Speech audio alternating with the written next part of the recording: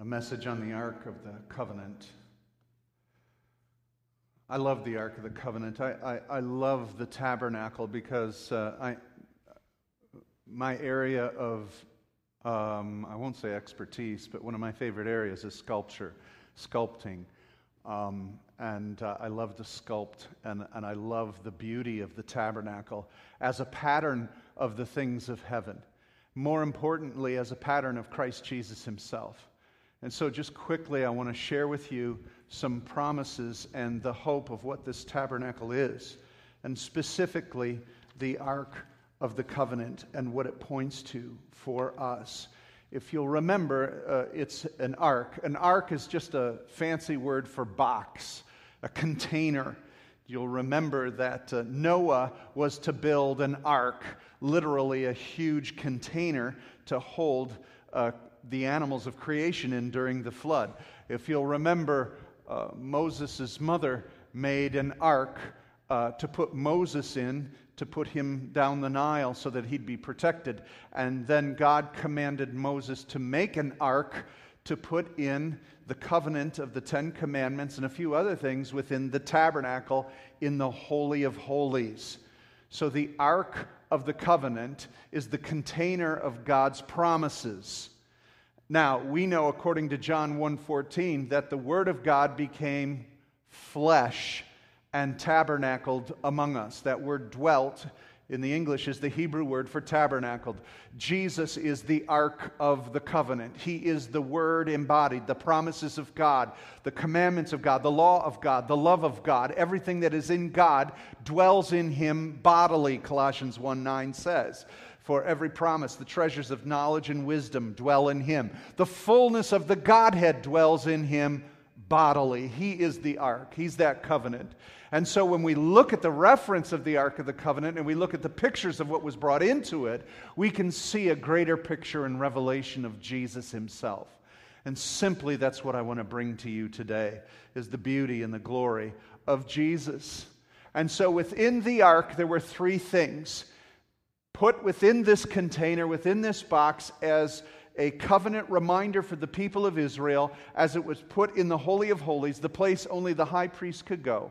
Number one was Aaron's staff. Number two, the hidden manna of God. And number three, the law of God.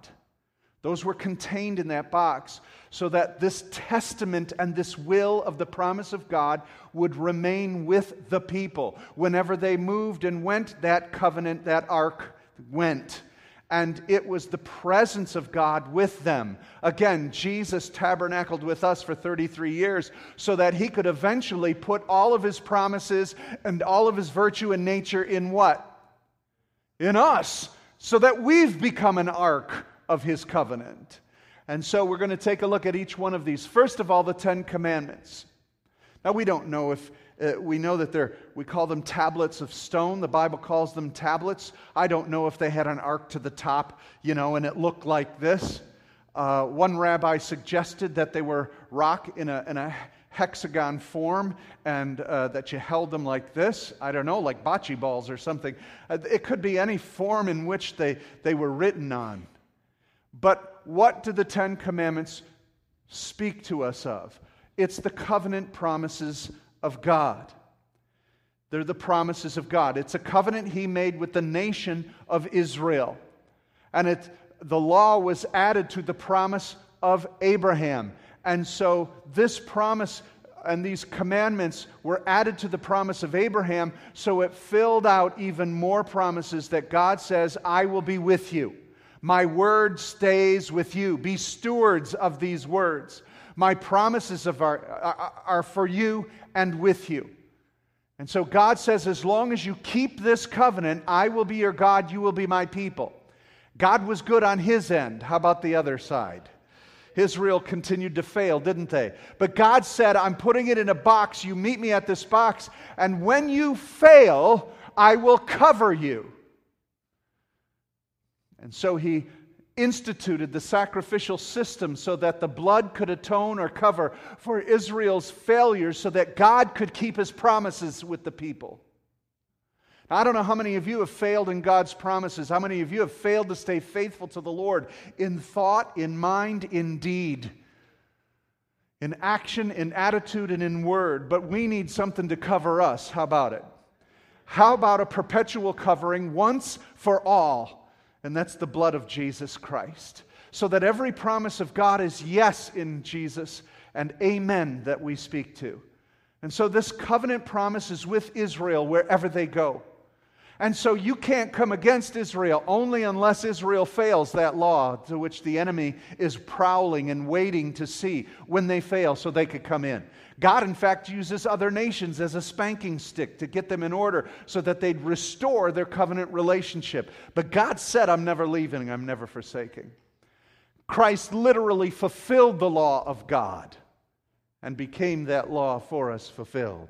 Now, the other aspect is this: the hidden manna.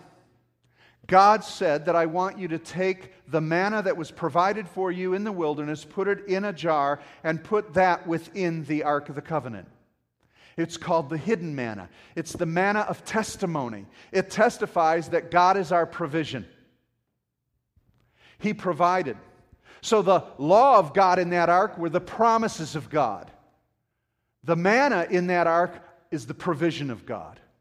So all the promises are yes in Christ Jesus. He's not going to fail you. He is here for you. He's that promise of the law of God fulfilled. Now, what about the manna? Jesus said in John 6, I am the manna. Moses gave you angel food. Moses gave you manna from heaven. But I am the heaven. I am the manna from heaven come down.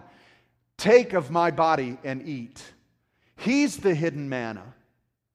And so it's a representation of the provision of Christ. He's the bread of life. He's the Word of God that abides and rests in us.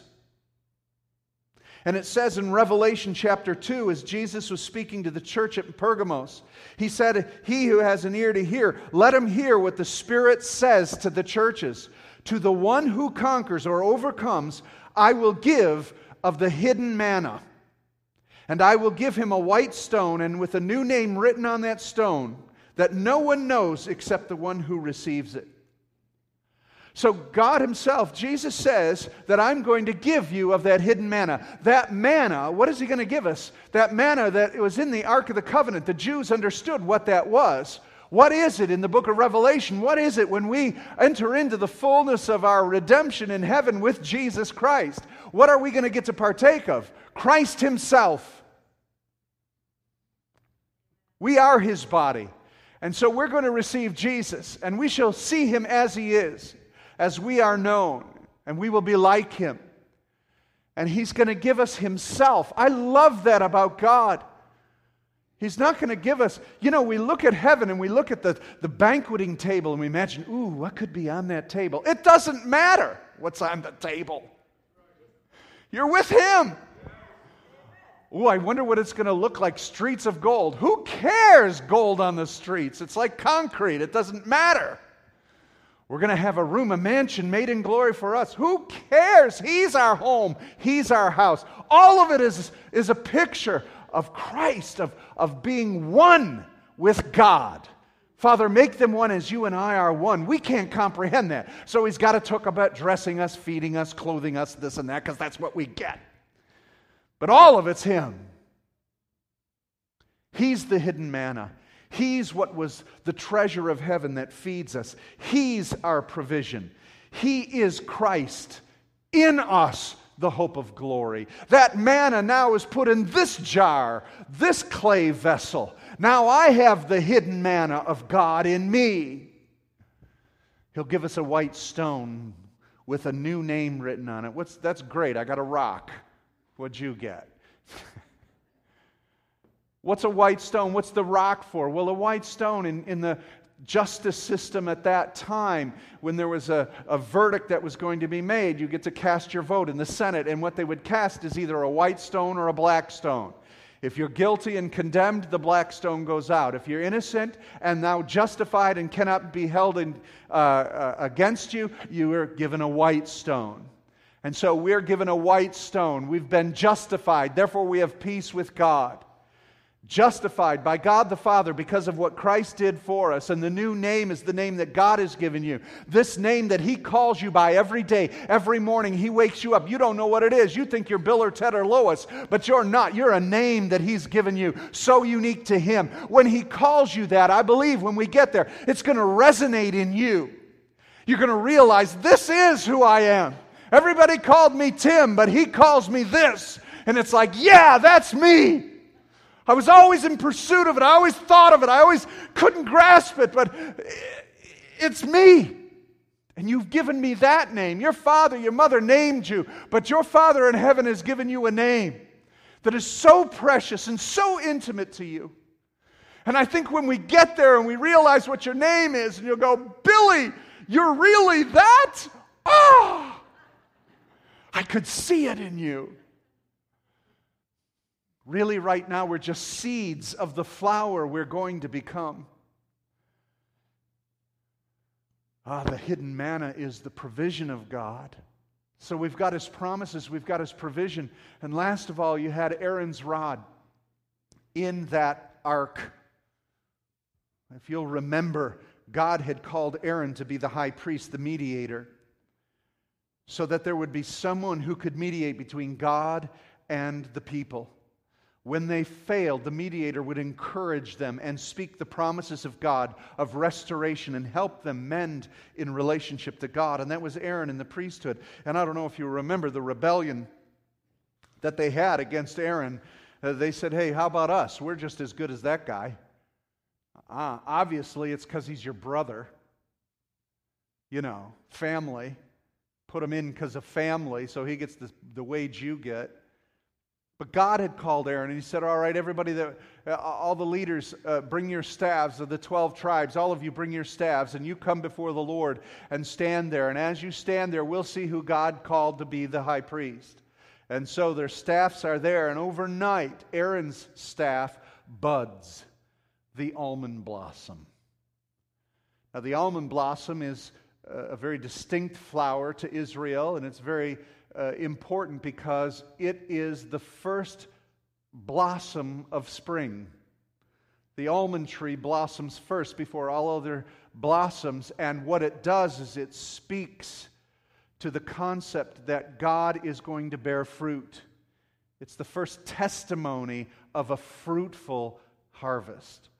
And so Aaron's rod blossomed. In Jeremiah 1:12, God asked Jeremiah, what do you see, Jeremiah? He turns and he says, I see almond blossoms. And he says, you're right, Jeremiah. And he says, for I will watch over my word to perform it. Just as the almond is the blossom that watches over spring, it's the promise of a good springtime. It's a promise that there will be budding and there will be fruitfulness. God says, I am promising fruitfulness over the line of Aaron, the high priest. We have a high priest that's greater than the Aaronic priesthood. We have a high priest after the order of Melchizedek. We have an eternal high priest, one that forever will be faithful to mediate God's promises and God's provisions to us. A priesthood that will never fade and never die. And this mediation and this provision of the Lord Jesus Christ is yours today. And the blossom is there. It's life and life abundantly. For He blossomed from the grave and rose out of that grave to declare that He is a priest who will always mediate on your behalf. And that's our Lord Jesus Christ.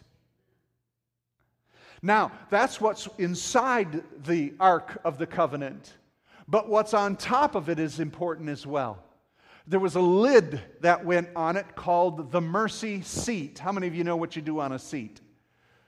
Thank you. You sit. You're enthroned. You sit on this seat. It's the top, but on the cover of the mercy seat. Now that speaks of mercy. When you have the 10 commandments, which is the law of sin and death, in other words, it is the holy presence of God, and no man can live up to that. You need something before you get to the law. You need mercy, don't we? Didn't we realize that we need something between the holiness of God and our sinfulness? And the thing that stands between the holiness of God and our sinfulness is the mercy of the Lord. And that mercy covered the covenant of His provision, His priest, and His promises. That covenant seat, that mercy seat, had 2 angels on it.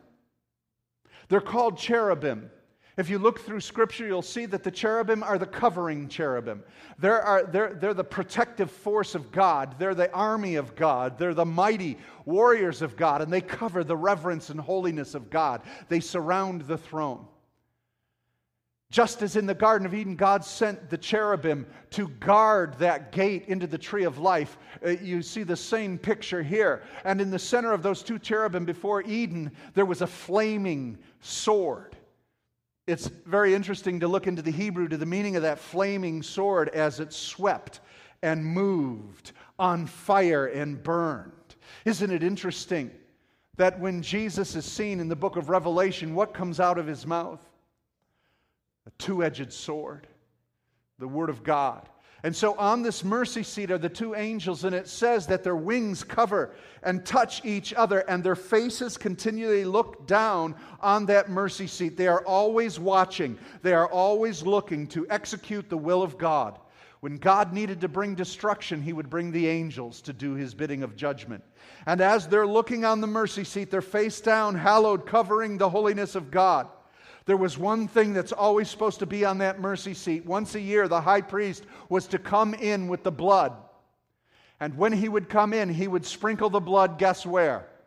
On the mercy seat. So as those angels were watching for the blood, watching for the blood, watching for the blood. How many of you remember when they left Egypt to head into the promised land, that angel, the death angel, came, and what was it watching for? The blood. The blood. And so if you need mercy from God, He will provide it.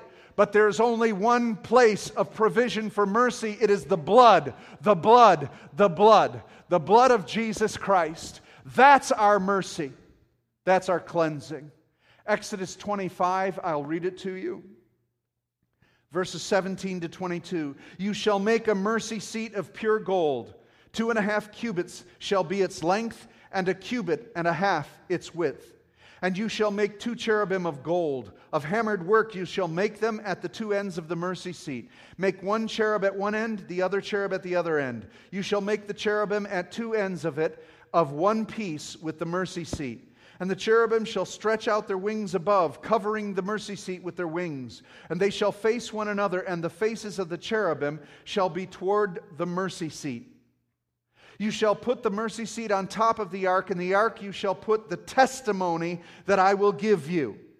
And that's what we spoke of, His testimony. His promises, His provision, and His priesthood. His word, His provisions, and His mediation. And you shall put it inside as a testimony of who God is. And they did that. And there I will meet with you. I will speak with you from above the mercy seat and between the 2 cherubim which are on the ark of the testimony, about everything which I give you in commandment to the children of Israel. So God would speak. His presence was there. His testimony is, this is what I have provided for you, this is what I've done for you, and this is where I'll meet you. And I'll tell you what to do in the future. You can count on your past and how God has acted for you in His mediation, in His provision, and through His promises. You can be sure that there is a testimony in your life of what God did. But God wants to be speaking now. He's not just a God of the past. He says, I'm going to meet with you in my presence. And so He would meet above the mercy seat and between the wings of the cherubim. Literally, when the priest would go in or Moses would go in, God would speak. His Shekinah presence would speak from between the wings and above the mercy seat and begin to declare. Many believe that it was through the Urim and Thummim that the high priest had in the pouch of the ephod of the high priest. And it would radiate and begin to speak into that person's life. And Moses, and he would speak as a friend. He would hear God. What a mystery. You can hear God. My sheep know my voice. Jesus speaks to us now in the presence. He put His very Spirit within us. Why? So He'd speak to us. Between the past and what He did, and between the present of what He wants us to do, to speak of a hope and a future of where we're going. He'll direct our paths. Jesus is the Word, the mediator, the promise, and the provision for all of us in this ark. And He radiates out of your innermost beings shall flow what? Rivers of living water. And you'll prophesy and you'll speak and you'll declare the oracles of God. And as He had done that then, He does it now. 1 Samuel 4:4, the people sent men to Shiloh, and they brought back the ark of the covenant of the Lord Almighty, who is enthroned between the cherubim. Numbers 7:89, and when Moses went into the tent of meeting to speak with the Lord, he heard the voice speaking to him from above the mercy seat that was on the ark of testimony and between the two cherubim, and it spoke to him. And so God speaks through this mercy seat. God meets the provision of mercy and forgiveness through the blood, and He speaks. Look, at a lot of people get saved and they think, okay, I got to do the rest myself and work this out. No! That blood covers you, so now you can hear God as He embodies you and dwells in you. He can direct your paths. He can direct your thoughts. He can lead and guide you into a hope and a future. And His presence is here. That Shekinah, that glory would come and rest over the ark. They could see it over the tabernacle and rest. And I want you to know that cloud of fire, that pillar, would come down through the top of that tabernacle. And between the two wings, it would come down onto the mercy seat, and it would come out between the wings to speak. That Holy Spirit is what we have in us from heaven now, dwelling in us, coming forth out of us. Now we've got to be that ark and that covenant. And that's who Christ is. And that's what's so exciting. On the day of Christ's crucifixion, His death, He cried, "It is finished." He fulfilled the law to perfection. He provided that bread of life, His body, for the provision of our eternal life to eat that bread. And He is the priest that mediated between God and man to mend together what was torn apart, so that as He became the Ark of the Covenant, fulfilling it, the veil in the temple was ripped in two, exposing this ark. Because now it's just a piece of furniture. Exposed and finished, completed. And don't you know, I love this, that when Peter and John ran into the ark, to the gravesite where Jesus was buried and the stone was rolled away. John 20 verse 12 says, when Mary went in, she saw two angels in white sitting where the body of Jesus was laid, one at the head and one at the foot. What does that remind you of? Two cherubim, two angels at the head and at the foot of where Jesus had laid. The mercy seat was there. The body's not there anymore. He's risen. The high priest is now mediating in heaven before God on your behalf.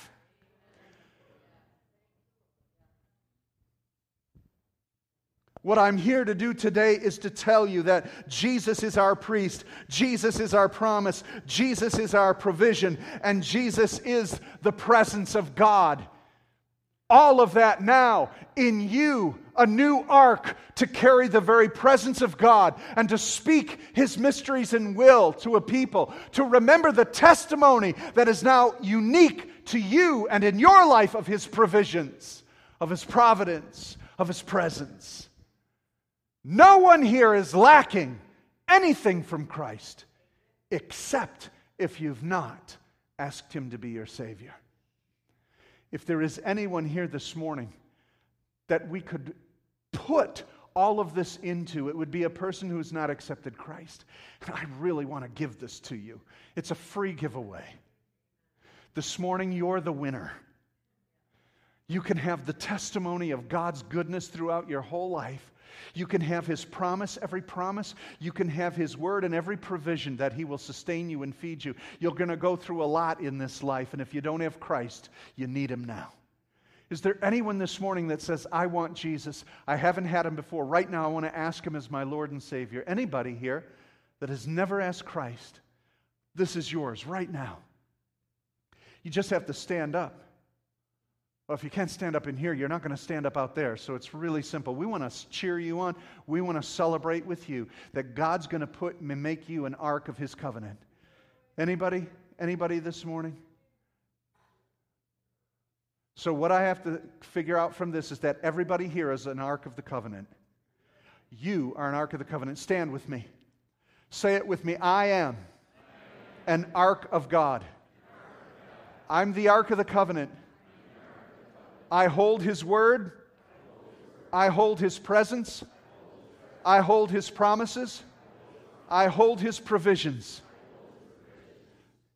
I will give it away freely to anyone who asks. Amen and amen. Let us celebrate God. Let's thank Him. Hallelujah. Hallelujah.